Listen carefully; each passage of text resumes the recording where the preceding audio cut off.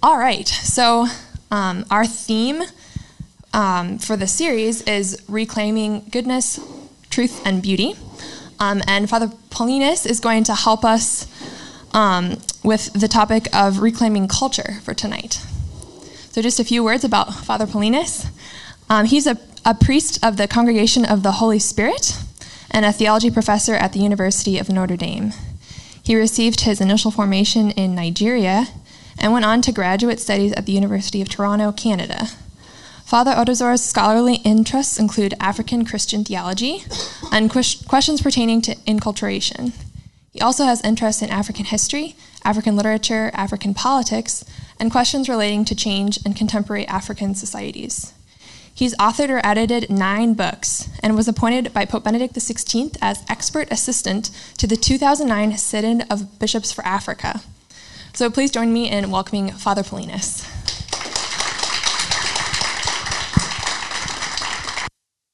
Good evening, everybody. Thanks, Anna, for the introduction. I think one of the important calling cards I have, I think, is as a Catholic moral theologian. That was actually my initial training. My doctorate was in, and I still teach a lot of moral theology things, and I write a lot of moral theology stuff. So this is important to me because that is something that has helped me to get into a lot of the kind of questions that our topic today raises. So I have dealt with all of them, a lot of those things in my big and small publications and as a Catholic moral theologian. Anyway, today we are talking. You invite me to talk about something else that has been part of my concerns. That is the question of faith and culture. As an African theologian, I've had a lot to say about matters of enculturation. I will not bother you with that here. In fact, I just discovered last month that there was a raging debate. Some younger African theologians are setting up between me and Benedict Bujo, the Congolese theologian, on precisely the question of enculturation. I didn't know that I had become a party leader of sorts. Today, though, talking about reclaiming culture, let me begin the introduction with this. Since the 1970s, successive Nigerian governments have engaged in what has been termed land reclamation in Lagos. Lagos used to be the capital city of Nigeria, but Lagos sits right on the Atlantic Ocean. In this city, pardon my language, but man and nature have constantly jostled for space. Through technology, the human community has been able to move back the ocean frontiers and to create solid grounds on which to build some extremely magnificent structures. Thanks to this effort, we have now what is called, if you go to Lagos, you hear them talk about Lekki Phase 1, Lekki Phase 2 developments. All these are lands claimed from the ocean. And on those lands sit very opulent houses and other playgrounds, especially for the rich and the mighty. We also have an entirely new city, which Nigeria, despite its many woes, hopes would be Africa's equivalent of Dubai and other such cities.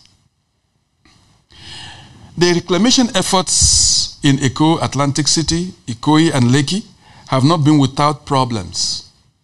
Now and again, when it rains very heavily, as it does in Lagos, nature reasserts itself and million-dollar homes get inundated with water. It can be quite a sorry sight when this kind of thing happens. The topic you have asked me to talk about today reminds me in one significant way of the situation in Lagos. It assumes that there is a force much like that of the Atlantic Ocean in Lagos, which would inundate us if unchecked. It also assumes there was a past that is overshadowed or in danger of being swallowed up by present currents. A past which was pristine, a past which we must turn to if only to salvage the present. Seen in this light, there appears to be a tinge of nostalgia in our topic, reclaiming culture. The suggestion would appear that there was a time when culture was basically Christian, a golden age, which we as Christians should long for with nostalgia. If this was the assumption by the framers of this topic, then we have a problem. I want to assert that we can never look to any one time in our history as a time when culture was at such high point that we would, without hesitation, want to return to it wholeheartedly. Christian tradition does not indulge in such nostalgia. On the contrary, we have always prayed day in, day out for the coming of God's kingdom. Thy kingdom come, O Lord. Thy kingdom come, O Lord, has been our one way of signaling our dissatisfaction with much of the realities of our history and of all our cultures. The point is that no one time or history enshrines the virtues and conditions which our faith tells us are important for a complete rapport with God and for complete human flourishing. From the Christian point of view, then, thy kingdom come is also an expression of hope that all things would be complete when the reign of God is finally established in the eschaton, when all will be all in Christ. Christians, from this point of view, are incurably hopeful people. They know that the kingdom is not yet here. Not even in America, not in Europe, not in Africa, nowhere. And so they long for, they hope for, and they work for, and they pray, knowing that ultimately the kingdom of God is God's gift. Despite what I have said, though, I must note 2 points. The first is that the Catholic tradition harbors a deep optimism about human cultures, believe it or not. Despite the reality of original sin and of actual sins, the Catholic tradition believes in the fundamental ability of humanity to know and to do what is right. Paul himself puts it beautifully in that passage in the letter to the Romans, when he asserts that human beings have never been without the guiding light of God. So they are responsible, therefore, even for not using that light to good effect. The second point is that our church believes and forcefully asserts what the Second Vatican Council refers to as the autonomy of earthly affairs. See Gaudium et Spes, number 36. That is, it believes in the capacity and the need for human beings and human societies to fashion out a life fit for them in this world without undue interference from religious communities. Let me quote Gaudium et Spes here. By the very nature of creation, material being is endowed with its own stability, truth, and excellence, its own order and laws. These, as the methods proper to every science and technique, must be respected. Consequently, methodological research in all branches of knowledge, provided it is carried out in truly scientific manner and does not overrule moral laws, can never conflict with faith. That is not to say that religion does not matter. It is to say that, as St. Pope John Paul II would assert, they need help in doing this. But they are the world already created by God is imbued with a lot of goodness. Let me ask a question. What is culture? Culture has been defined as a plan consisting of a set of norms, standards, and associated notions and beliefs for coping with various demands of life, shared by a social group, learned by individuals from the society, and organized into a dynamic system of control. It is a plan or a blueprint for living according to which a society is to adapt itself to its physical, social, and ideational environment. Culture is an ideational code underlying behavior. It is a blueprint which undergirds the building. It is not the building itself. Culture is therefore not the actual reality and historical reality as such. Things and events reflect culture. History reflects culture, but culture is not the historical reality itself. As Father Louis Betac, the famous SVD anthropologist, would put it, culture is a society's set of rules for the game of life, not the played-out game itself. Culture expresses itself in artifacts, concrete social interrelationships, and observable interactions, and in ritual and magical practices. But these are only expressions of ideas and therefore not culture itself. Another way to put it, to put all we have been saying, is that although culture is expressed in the way we do things, it is really about why we do things the way we do them. The motivating ideas behind our answers to life, to the opportunities life presents us, and the challenges life throws our way. Catherine Turner, who used to teach at Chicago, has listed some important fundamental truths we must bear in mind when we discuss the notion of culture. The first is that culture is a human universal. That is to say, all human beings have culture as a defining characteristic of human life. Secondly, cultures are diverse. For although all peoples have culture, they do not have the same one. They do not have the same cultures. There are marked differences in human behavior worldwide. Thirdly, there is even within cultural groups differences between several groups. Thus, one can speak, for example, of a Bavarian culture as a subset of the Germanic culture.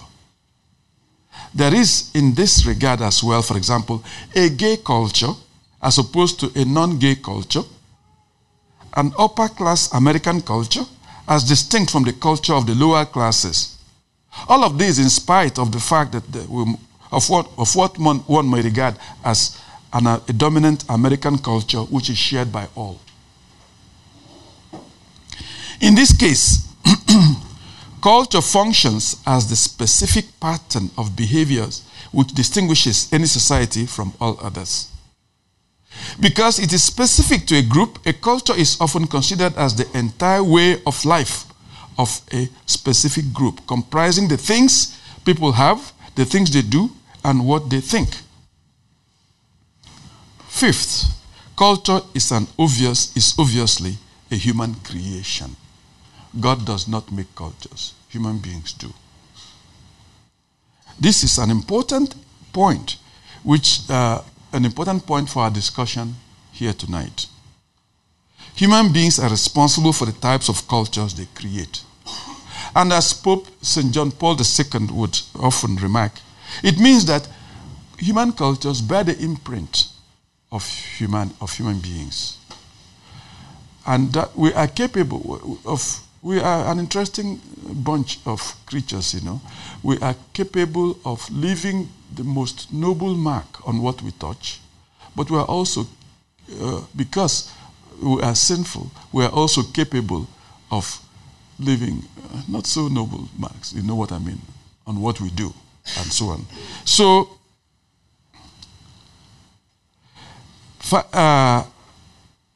so the cultures bear the imprint of the human creator for good or for ill.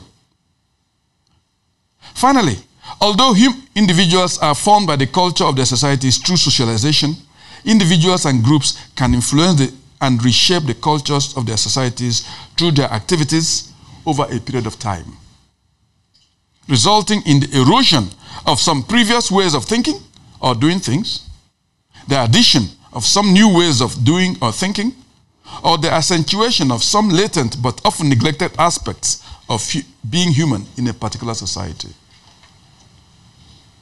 In this way, people can speak of cultural decay or decline, and they can also speak of periods of high culture or low culture within a society.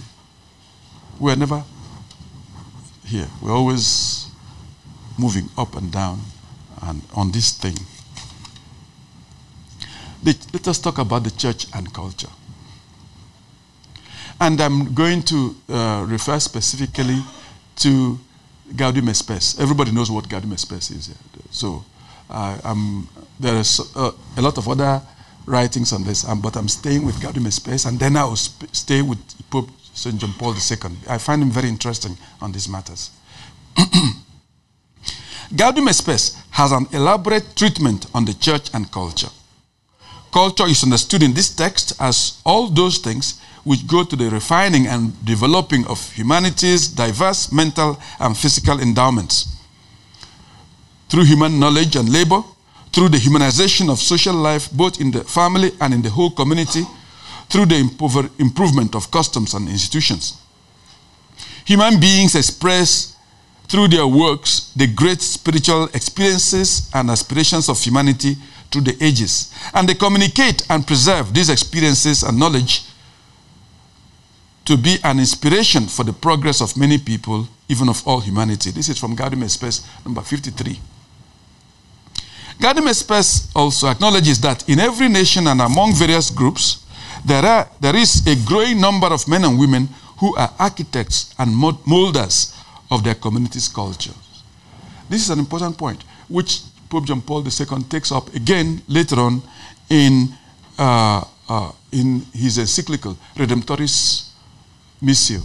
He calls these people culture creators, or the new Areopagites.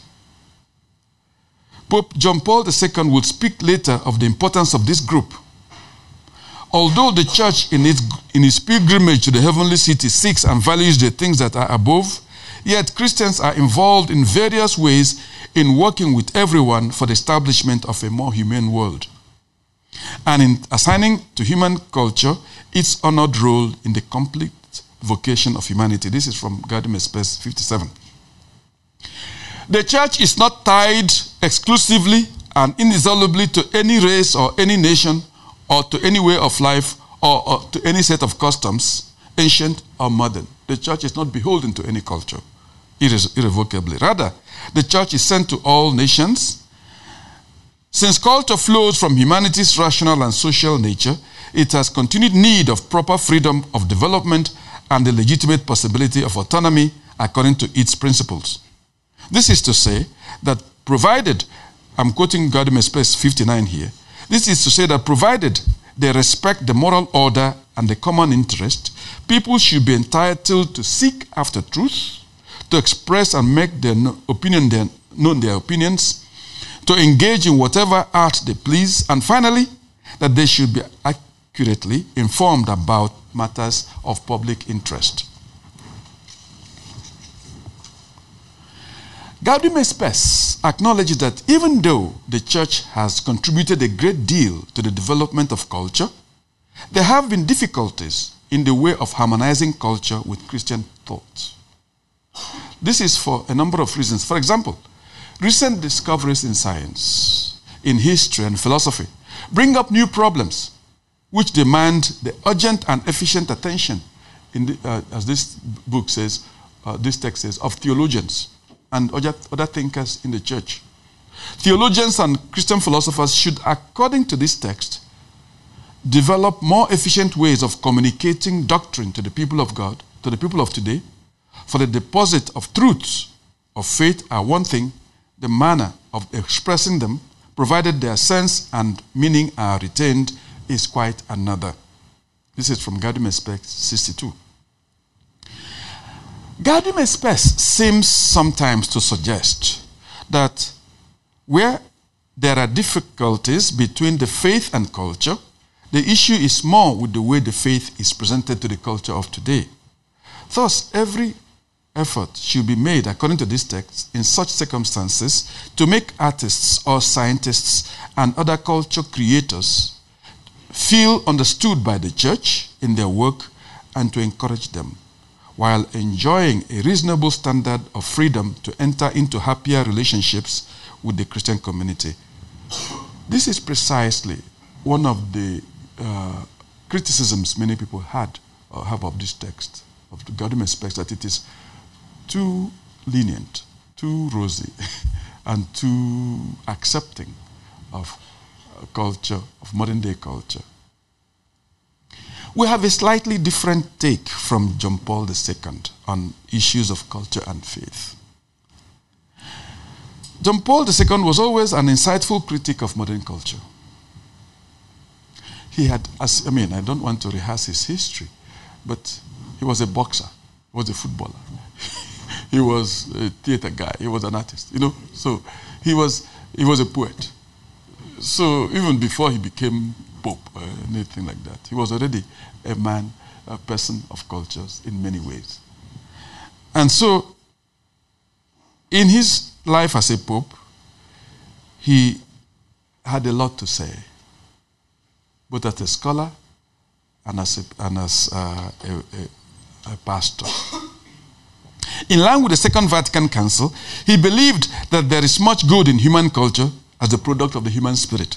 However, although there is much to rejoice about in human culture, with its technological progress and progress in other areas, there is also much cause for worry. For example, he often spoke of a culture of consumerism in the modern world, which can be damaging to the physical and spiritual well-being of the individual and society. Look at everything he wrote. There was always an aspect. He was always concerned for what the culture was doing or what the culture was going to, whether it be about work, whether it be about development, or about anything.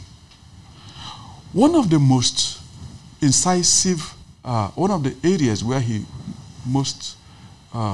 spoke a lot about contemporary culture was in the text you all know, Evangelium Vitae.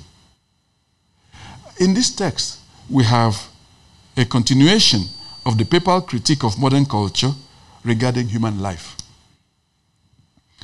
Evangelium Vitae speaks of a modern conspiracy against human life, a conspiracy which is so widespread, it says, that it constitutes a cultural pattern that can be best described as a culture of death. You all know this very well. The characteristics of this culture, according to John Paul II, are widespread abortion, which is supported with enormous sums of money meant to discover newer and more efficient ways of killing the fetus in the womb without recourse to medical assistance. The perfection of techniques of artificial reproduction, which in fact separates procreation from the fully human context of the conjugal act, leading in turn to the production of the so-called spare embryos, which are destroyed or used for research under the pretext of scientific or medical progress. Another characteristic of this culture is an infanticide which denies basic care to babies born with serious handicaps or illnesses. A Promethean attitude which leads people to think that they can control life and death by taking decisions about them in their own hands. This attitude, he says, is especially evident in the spread of euthanasia disguised and surreptitious, or practiced openly and even legally, employed as a means to eliminate malformed babies, the severely handicapped, the disabled, the elderly, especially when they are not self-sufficient and terminally ill. The culture of death is also evident in what the Pope refers to as the anti-birth policies, which include contraception, sterilization, abortion, and other procedures which are employed to force down the birth rate and stem the so-called population explosion. These policies, which have resulted in a disturbing decline or collapse of the birth rate in the developed world, are being foisted on poor countries which have a high rate of population growth, difficult to sustain in the context of low economic and social development, and even sometimes extreme underdevelopment. Pope John Paul II strongly argues that the culture of death is the symptom of a much deeper malaise, that is, secularism, a situation where more and more people think and live as if God does not exist. Secularism, according to him, manifests itself in various ways, including the denial of transcendent truth, in obedience to which the human person achieves her full destiny, widespread individualism, and an exaggerated notion of human autonomy, which absolutizes freedom by detaching it from truth, the widespread denial of moral absolutes, and a cultural situation where, to quote him, everything is negotiable, everything is open to bargaining, even the first of the fundamental rights, the right to life. Thus, the culture of death is only a part of a larger problem, as I already indicated. To this situation, the Pope calls for a renewed attempt to preach the gospel of life, the redeeming message of Jesus Christ, who is himself the way, the truth, and the life. Through the words of Jesus, human beings are given the possibility of coming to complete knowledge of truth concerning the value and meaning of human life by coming to learn, to love, serve, and promote life. The gospel of life, the Pope says, includes everything that human experience and reason tell us about the value of human life, accepting it, purifying it, exalting it, and bringing it to fulfillment. One area of our culture, unforeseen by the Pope at the time he wrote all of this, in his two encyclicals, which I've been citing above, which is severely being impacted by secularism today, is in the area of sex and sexuality. In the past 20 years or so, the world has witnessed an increasing movement towards the acceptance of same-sex marriage as normative. Some of the Christian churches themselves have come under serious attacks for refusing to accept the entirety of mostly Western society's position on this issue, or for questioning society's position on the matter. From formerly predominantly Catholic Ireland to Canada, the United States, and recently Australia, Western societies have increasingly shown support for homosexual unions as normatively marital unions. On the other hand, some persons within these societies and even governments within these places consider anyone who holds a contrary view on this matter as closed-minded and homophobic. Even within the Christian community, the acceptance of homosexual unions as equally marital unions has become increasingly high. Theologians, priests, bishops, and other church workers, and even episcopal conferences appear increasingly reluctant to question the basic assumptions behind the movement for same-sex marriage, which is that no one should ever be prohibited from marrying whomever he or she loves. This assumption, of course, runs headlong against the previous and long-held position of the churches that sexual difference is morally significant, that sex in marriage has a purpose, that man and woman are complementary in their anatomical, psychological, and spiritual makeup, and that as Christians we understand that God made them from the beginning male and female, and for this reason a man leaves his father and mother and joins his wife. The same-sex marriage phenomenon is one of the most serious challenges the church has ever faced in its existence, both theologically and socially. A lot of theological capital had been invested in the theology and theological anthropology of sexual difference, and for good reasons, based on human experience and on the scriptures. All of this face an assault which is in many ways unprecedented in the history of the church. The resolution of this challenge could give us either a Christian community in which all that matters is only love, loosely defined, in that loose sense used by Joseph Fletcher, or a situation where love and normativity meet as partners in the search for human common good. Let me return to the culture creators and the impact of the new Areopaguses. Can I say Areopaguses? Areopagus. The cultural situation we have been describing so far are often created, fostered, and propagated by what Vatican II identified as culture creators and what I've already told you, John Paul calls the new Areopagites. You remember Areopagus in the story of the...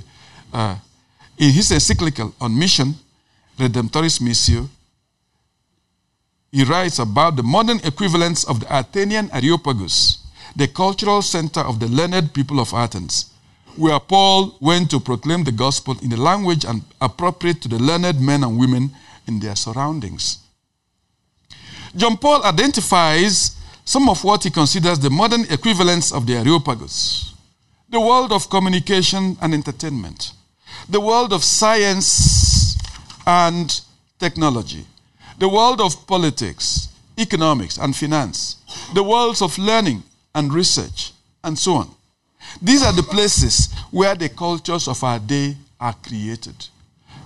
Look at Redemptoris Missio from number 38 to 37 to 38. These are the new sectors in which the gospel must be proclaimed.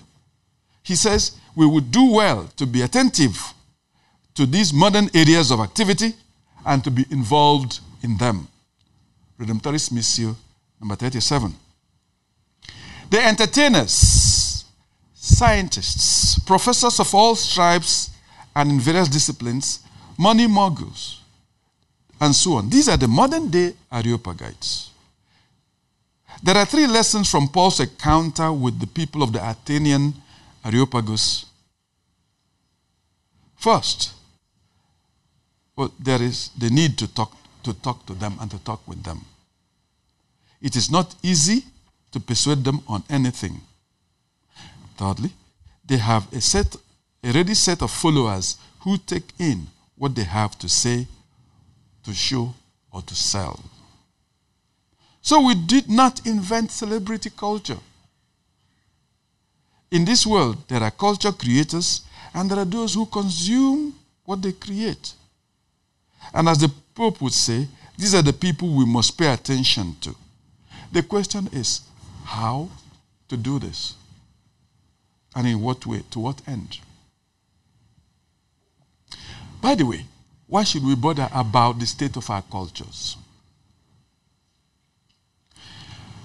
As we have already indicated above, culture is a plan or a blueprint for living according to which a society is to adapt itself to its physical, social, and ideational environment.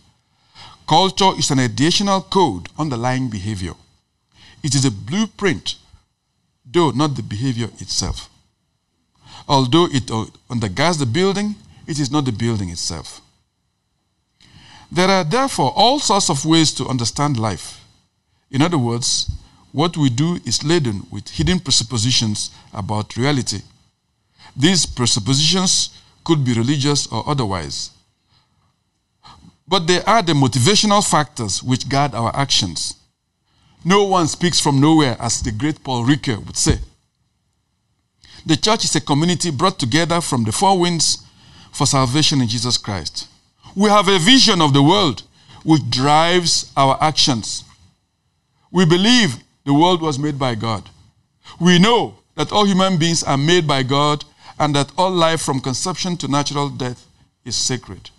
Thus, anything which deliberately attacks any human being at any point in his or her life, or which seeks to diminish any human being in any way, is wrong and contrary to the will of the Maker. The church, in its various ways, has sought to articulate the need for a culture in which all human beings are treated with equal dignity. The social teachings of the church have been nothing but one persistent call for a culture of life for all persons, everywhere and always. Despite all of this, though, the fact is that our culture is still in need of redemption and will remain so until the Lord comes. The question for us, as I said before, is how we can continue to ensure that our culture is as life-giving as we know it should and could be. So what must we do? In answering the question of what to do as Christians about our current cultural situations, we must avoid giving in to an overly negative assessment of the situation we live in, or to too dark a reading of our age. Something of the attitude of Gaudium et Spes must inform our reading of our times. That is to say, we must learn to appreciate, laud, and support the obvious bright spots in our culture. Through our teaching, practice, and investments, we have helped to build an ethos of justice. We must take credit for the efforts we have made to build a world that is more just, to build a world that has regard for human dignity, non-violence, human interracial harmony, and so on. We have, as a community, really, in that way, to a very large extent, been salt of the earth. Through our teachings on the equality of human beings at creation and the death and resurrection of Christ, which won salvation for all, we have helped build up a culture of life, even in a milieu of death. So, there is much to celebrate and to be happy about, for the grace of God has not been in vain. And despite everything we say we have about the sexual atmosphere of our day, we have also considered this. Without our input, the world would have been much worse in matters of sex and sexuality. Marriage, fidelity to peaceful spouses, also. So it's not been that, how do I put it? The world has not gone to the devil yet. Christ's grace is still at work. So there are days I look out, I feel very pessimistic, but there are days I look out and I say, you know what? We are trying, as they say in Nigeria. We are trying. We could do much, much better, but the grace of God is at work. God is alive. Despite all the above, however, our world continues to harbor dark and disturbing spots. Sometimes it seems that we make progress in some areas and we sink while we are sinking more and more into some other areas of barbarity. The church must continue what it has always done, through our schools to stem the tide of ignorance, through our hospitals to push back diseases and infirmities, through our social actions to ensure a better deal for the poor and the marginalized, through our teachings by our magisterium and the church itself to continue to speak up against injustices and against other forms of immorality and aberrations. At the center of our effort is Jesus Christ, the way, the truth, and the life. Faith in Jesus grounds our vision of reality and provides us the lenses to look at everything there is and everything that happens. The fight for the soul of our culture is today being fought the most and the hardest in the areas of public policy on issues pertaining to law and morality. There is widespread opinion that one should not legislate morality.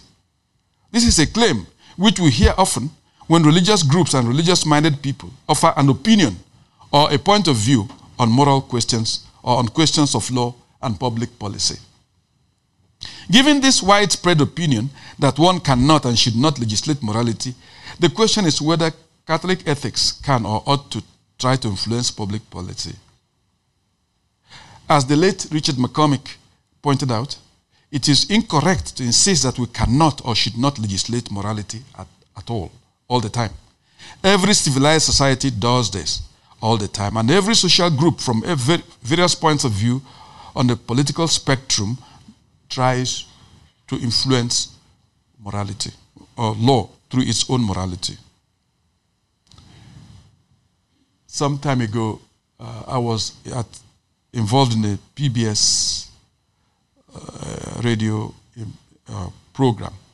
And this woman, it was before the legislation on same-sex marriage, and this woman looked at me and said, you know, the problem with people like you is that you are forcing your morals on the rest of us. Oh, I said, the problem with people like you, madam, is that you refuse to acknowledge that you also are speaking on these issues from a point of view.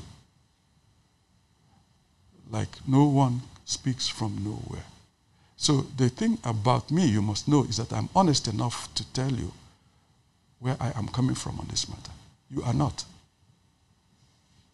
You are hiding, and you are pretending, therefore, that you are speaking from God's point of view, from this presuppositionless, objective point of view, and people like me are speaking from a memory tainted with religion and moral, and I'm forcing it on you. No. You too are coming at these public matters from presuppositions about reality, about life, about human sexuality, about marriage. Name your presuppositions. Mine, I'm naming. And I am naming them because even though they are coming from a Christian point of view, they are also presuppositions shared by people who don't have faith, and so on. So this is an important thing. People in this age are pushing religious people, are making them, how do I put it, are pushing them to the corner, trying to push them to the corner because they presuppose that religion is something shared by low lives, by those who cannot think, and by people who don't want, who have no reason or the ability to argue or make cogent points. So, the question, however, is not whether morality should be legislated, but whose morality and what must we legislate. Although, what is good public policy depends to some extent on morality, which implies a relationship between the two, one must also be aware that, of course, morality and public policy can sometimes be distinct. The two are related in that morality is concerned for the moral rightness or moral wrongness of human conduct, and public policy is rooted in the existential human goods. On the other hand, morality and public policy are distinct because public policy is concerned with common good, the welfare of the good. Only when individual acts have ascertainable consequences on the maintenance and stability of society are we dealing with proper concern of public policy. So, we come to the debate on public policy with several guidelines. The first I've already given to you is that no one speaks from nowhere.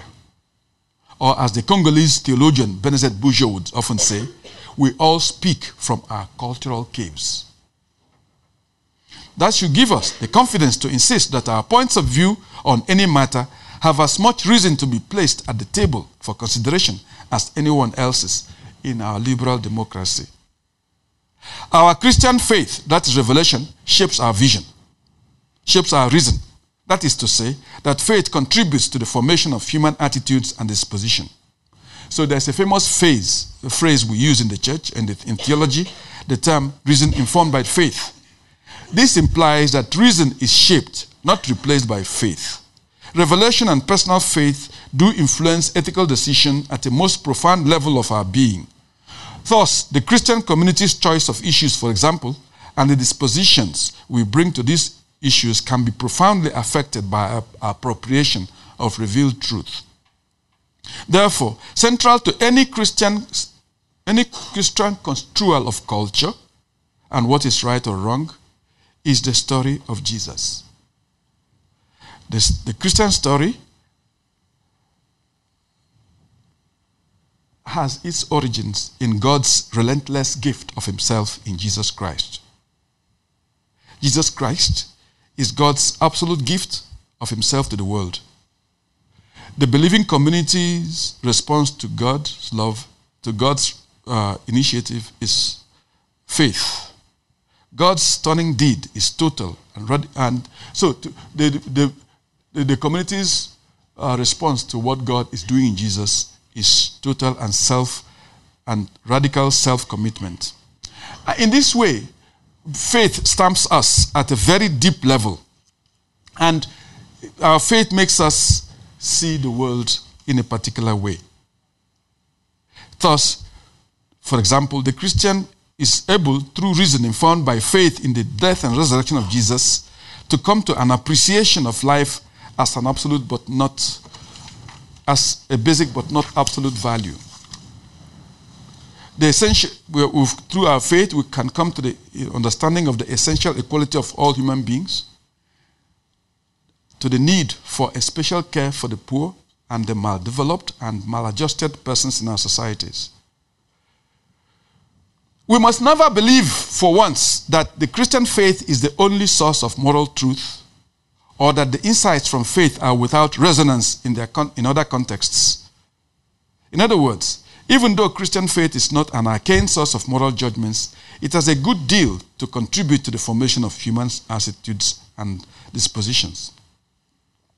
For example, the Christian story is not the only cognitive source for the radical sociability of persons, for the immorality of fornication and abortion, even though historically these insights may be strongly attached to the Christian story. In this epistemological sense, these insights are not specific to Christians.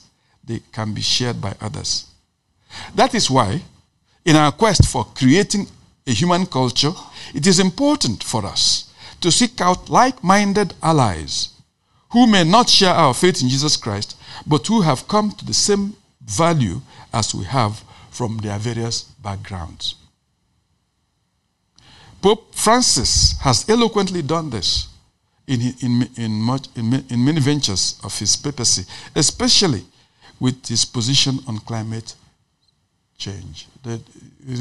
If you remember the amount of effort that went into drafting Laudato Si, it's even people who don't believe in God, but who understand there's a moral issue here. We are part of this.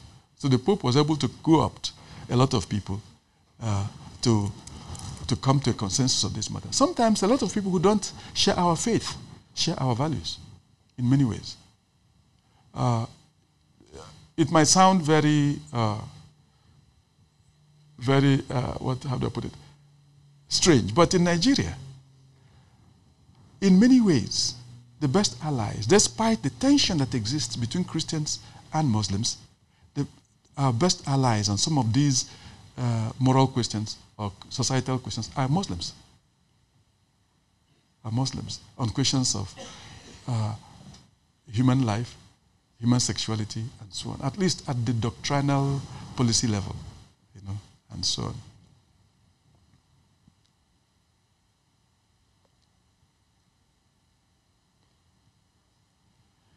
The search for a morally sound culture is a search for a more humane world. In the search, therefore, for what it means to be human, we must learn to foster relationships with the new Areopagites I have mentioned above, the men and women who are the culture creators of our day. Hollywood, our universities, our research centers, our politicians, our bankers, our finance people. We must learn to talk to them. We must learn to be with them where they are. That means we must know what they know, sometimes even better, and we must be able to discuss with them with confidence. One of the great things things about Benedict XVI is that a lot of the secular-minded people in Europe respected him because they know he knows what they know. There was this famous debate. What was with that great forgotten the great agnostic Benedict XVI had this debate. The man said, "Look, I've never seen anybody like this. I remember the name before. And if if I was open to being converted by Christians, this is the guy who would do it. It's true. I remember the character I'm talking about. So, but this means that we must take time to know what they know in order to know when to appreciate what they are doing or offer reasonable critique where and when appropriate. Another way to influence our culture would be to make sure we enter into public advocacy, not just for our own causes, for the good of all.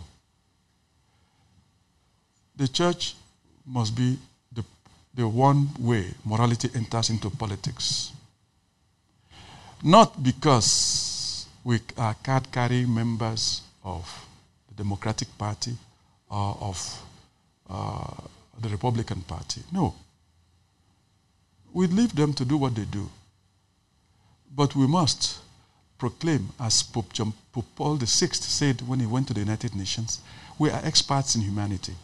And when these people, whether to the left or to the right, are doing anything to influence our culture in a way that is not building or up the human good, we must say something. And this is one of the best things that Catholic social teaching has done. And that is why it has gained the respect of so many people, even outside of the Catholic Church. Often, some of the people who study Catholic social teaching don't go to church, don't believe anything. But they study them for the insight and for what they can take away from that body of work for their construal of what the world should be. The other thing that we must do if we are to be culture creative, if we are to be credible in our culture, is to make sure that we too are above board. Anything that brings down the church or that puts the church in a bad light makes it difficult for us to influence our cultures. So the sad situation of priest-sex abuse scandal is one. But there are other things. Pope Paul VI wrote in Evangelii Nunciandi that anyone who dared to speak to people about justice must see himself or herself be just. So that people are moved, not by the eloquence of teachers, but by the witness of their teachers. So the church itself must, even as we speak to influence culture, learn to find a way, not in this acrimonious way that we are doing it, but in a more systematic way and in more humane and Christian way of being critics of our own cultural patterns within the church. I'll leave you with one story about how this has affected us in many ways.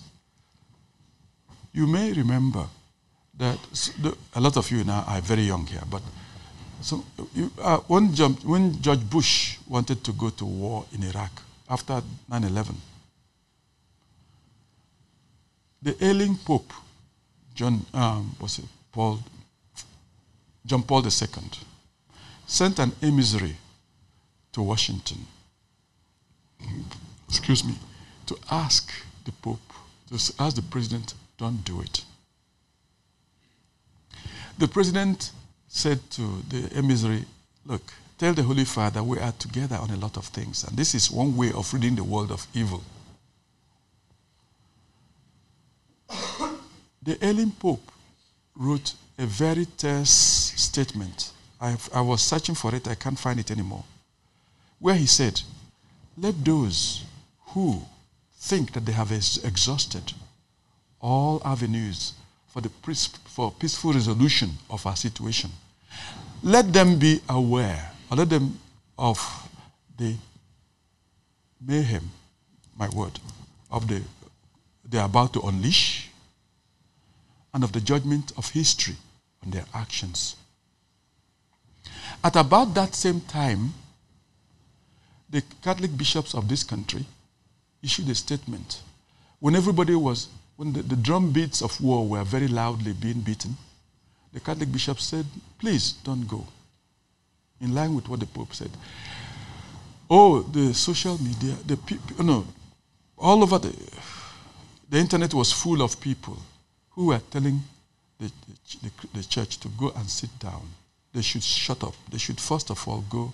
At that time, we had the first bout of our sexual abuse crisis, that the church should shut up and has no moral grounds to try to influence public policy and so on. Sometimes when I remember this incident, I'm very sad, because the church was the only one of the big people who are saying, please don't do this. But because we were morally compromised at the time, we couldn't, our voice was lost. People were making fun of all of this. So even as we speak to reclaim our culture, we must also, your generation, I have before me here a lot of very talented and promising young people. Your generation must, not in the way my generation did it, acrimoniously fighting each other, must help us build a church that is more credible, and therefore one that can speak to the culture with authority that is derived from the clear teachings of the Lord Jesus Christ. Thank you very much.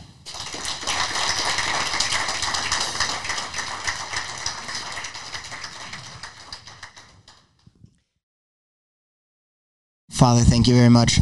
You mentioned briefly that places like universities and have to be these areopagites and culture leaders to culture at large. My question, I guess, is what does that mean when the rubber actually hits the road? Should the theology department, as queen of the liberal arts, should theology choose the moral direction of the social sciences at a university like Notre Dame, or should and following more along that Gaudium et Spes model, or should something like the Land O'Lakes Statement model kind of lead how theology and the other liberal arts and sciences interact at a university to the point where we get I guess theoretically amoral social sciences not guided by any moral considerations? The answer to this is very complex. The situation is that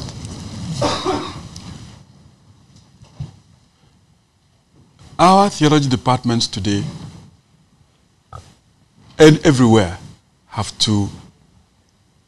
are struggling sometimes to make their voices heard for a number of reasons. Even in universities where theology was the first thing to start. Okay, I gave you an example. When I was a student in Toronto, Trinity College, if you go to Toronto, was the first college founded there. And from there, the University of Toronto grew. When I was a graduate student, a lot of people began to question the very existence of a divinity school in Trinity College. And they wanted these people out. What are these guys doing here? So they had to struggle and struggle and struggle, even for funds. The same thing is happening everywhere.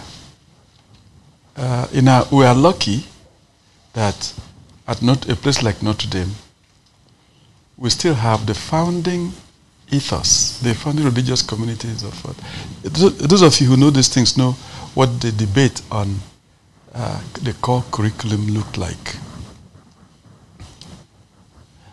But there's the other aspect to this question is that, in fact, we are lucky at Notre Dame still to have people, whether they are in the social sciences or in aerospace engineering, who still believe in something and who try to make their belief count in whatever area they are. And so it is not just theology supplying. Theology alone cannot carry the weight of creating a Catholic culture or Christian culture in a Catholic university. People in economics, people in philosophy, people in all sorts of social sciences have to be, or even in the hard sciences, have to be part of it. And we are lucky also at Notre Dame that some of the best people we have in these matters, in addition to what we have in theology, also come from these other diverse areas. And so that is an important thing that Notre Dame still has going for it. Another thing that Notre Dame has going for it is that, you see, even the theology department at Notre Dame is large enough. It's bigger than many divinity schools. You know that. But we are still a department in the College of Arts and Letters. That is a stroke of genius, and I don't know how long that will last. Because there are some people who would want who want the theology department to be a divinity school. Give them all the money they want. Put them aside somewhere and let them just do their own things. You know? But what we have at Notre Dame and in BC, some of these Catholic universities still, is that the theology department is within, say in our own case, the College of Arts and Letters.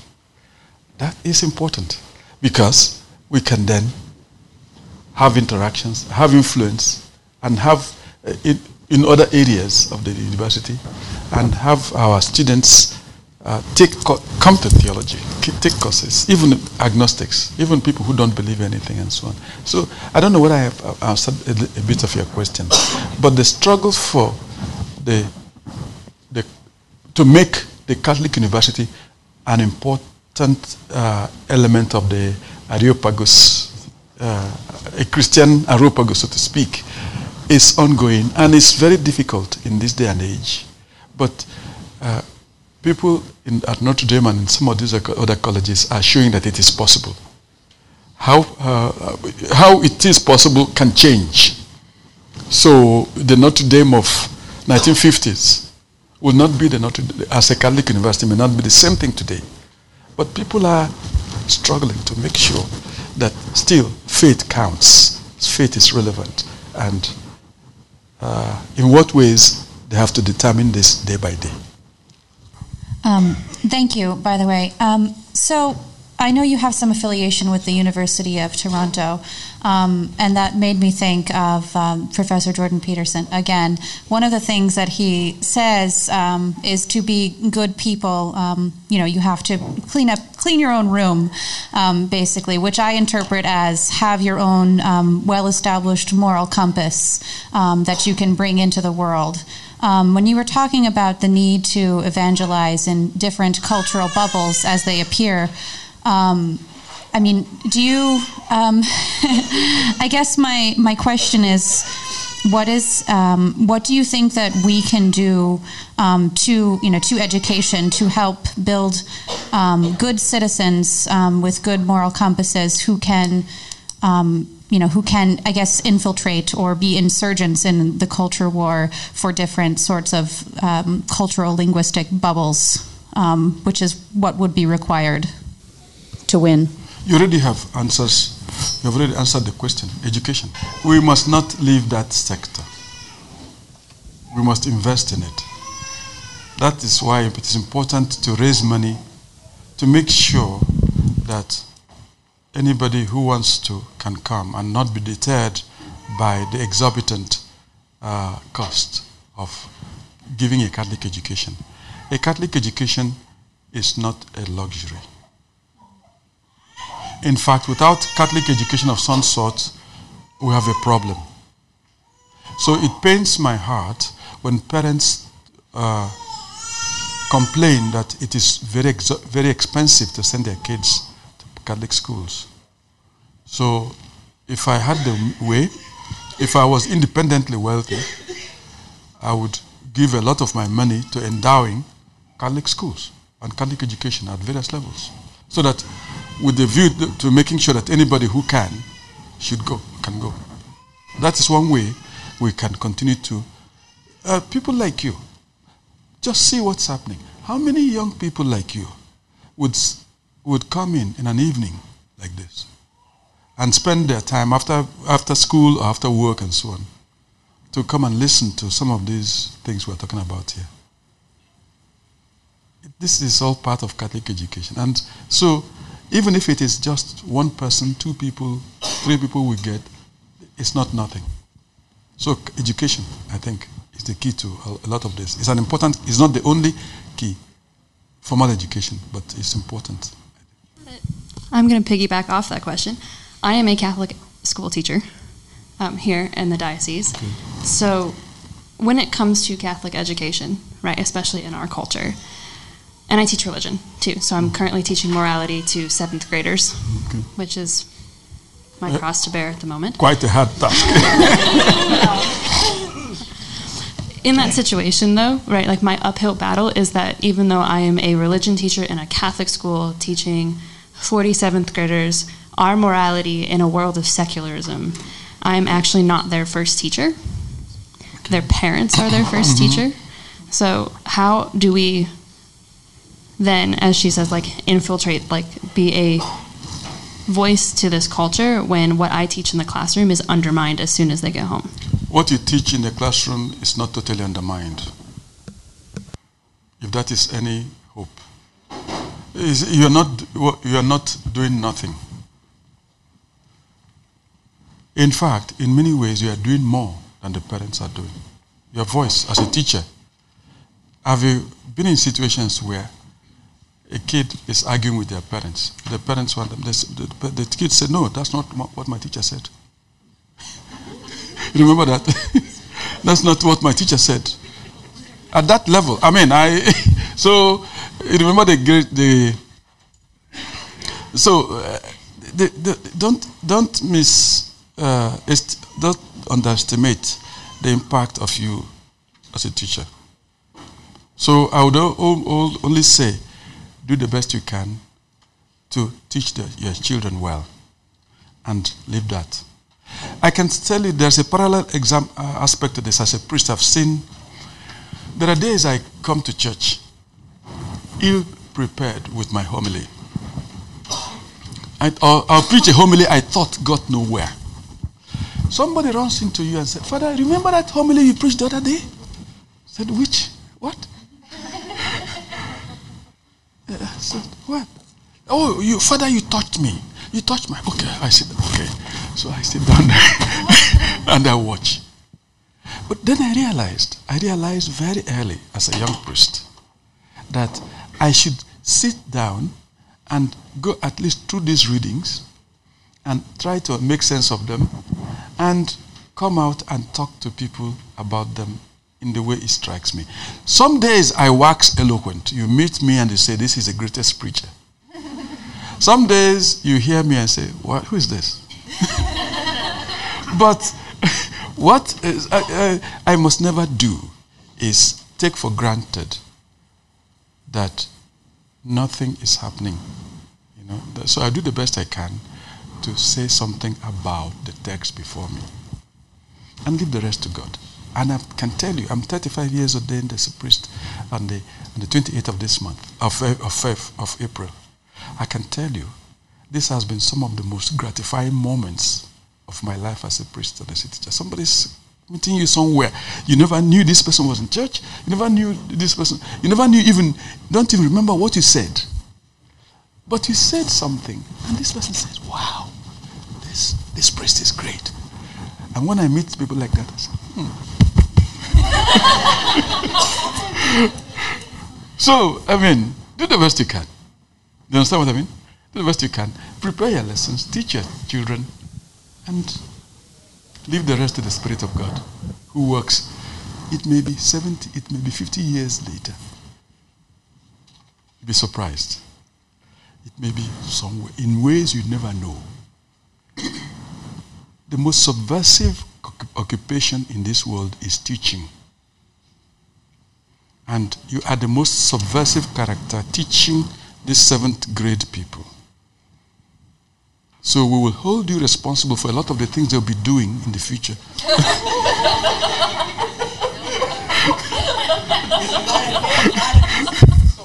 Sorry. So you better take it seriously.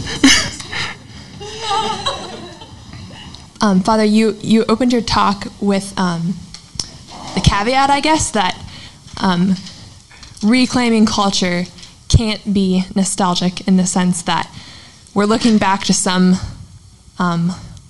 lost culture that was excellent, a Christian culture. That's not a good sense of reclaiming culture. So is today's culture unprecedented in its evil, I guess? Are we in a especially bad situation, or is there historical precedent?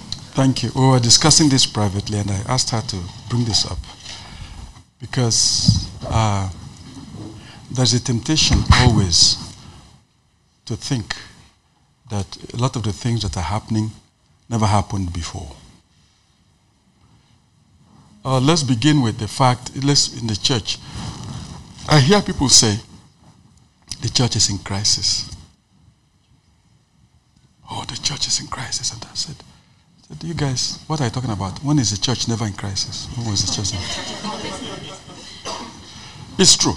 And I'm not, from the very beginning of the church, from the question of membership, who is a Christian? How do you become a Christian?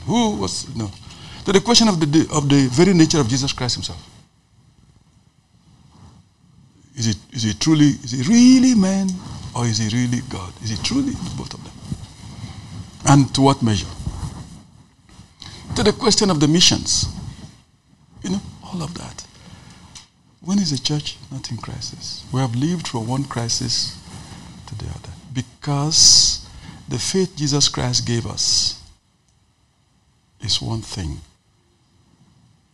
Making it come alive in our various cultural contexts is another.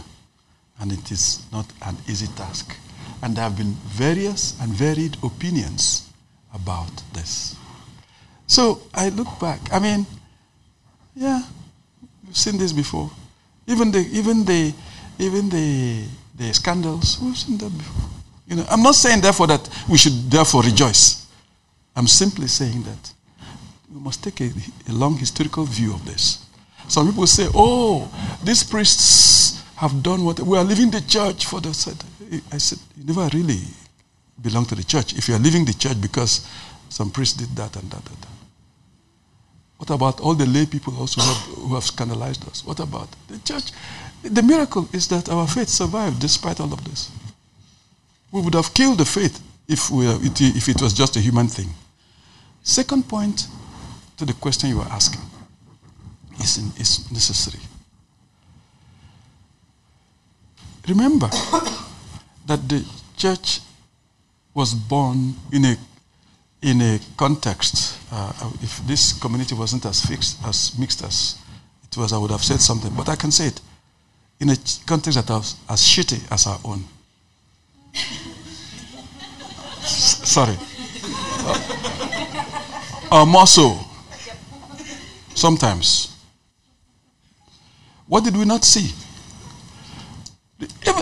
Just today in my class, my MDiv class, we were talking about the situation in the Corinthian church, the moral situation. Paul suffered a lot for what he was saying. Are you guys crazy? If I come there, I will deal with There were all sorts of things, challenges from the very beginning. Don't you know who you are? Don't you know that you're a new creation? God has made you. You know that. Such things must never be heard about you or among you. The church was born in a situation where we didn't invent the discussion on homosexuality, The context of the church in early Roman church, in the early Roman periods and so on, in the church was quite serious. And name anything. Seen that, been there, done that. So, our world, if you look at our history, popes have done terrible things. Bishops have done terrible things. lay people have done despicable things. Priests, everybody. And yet, we also have had our saints and our martyrs and our holy women and men. Do you understand? So, take it, breathe. One of the problems in our age is that we're not historically conscious in the real sense. We don't take a long view of this. There are days when I'm tempted to think that everything has gone to blazes. Then I pray and I look back and I say, God, let me put this in perspective. That despite all of these things, your holy hand, your guiding hand is still there, guiding us to your kind purposes. I don't know where you are leading us to. Well, I know you are leading us back to you, but we must go through rough patches and so on. So even our world, it's not yet. You know, our own world today has a lot of things to commend it, despite a lot of the things that we found out. A lot of solidarity. You know, one of the things that touches my heart, for example, is when somebody is in trouble and people suddenly realize this person needs money. They go fund me thing, you know, that kind of thing. Oh, I mean, it might sound little, but people, or some disaster happens somewhere. You see the way our world from whatever, reacts to it. So there's a lot. As a Christian, I on my good days, I'm so happy for what the grace of God is doing. But do I think we could do more? Absolutely. Absolutely. And so on. Okay, sorry, I've taken over. Thank you so much, Father.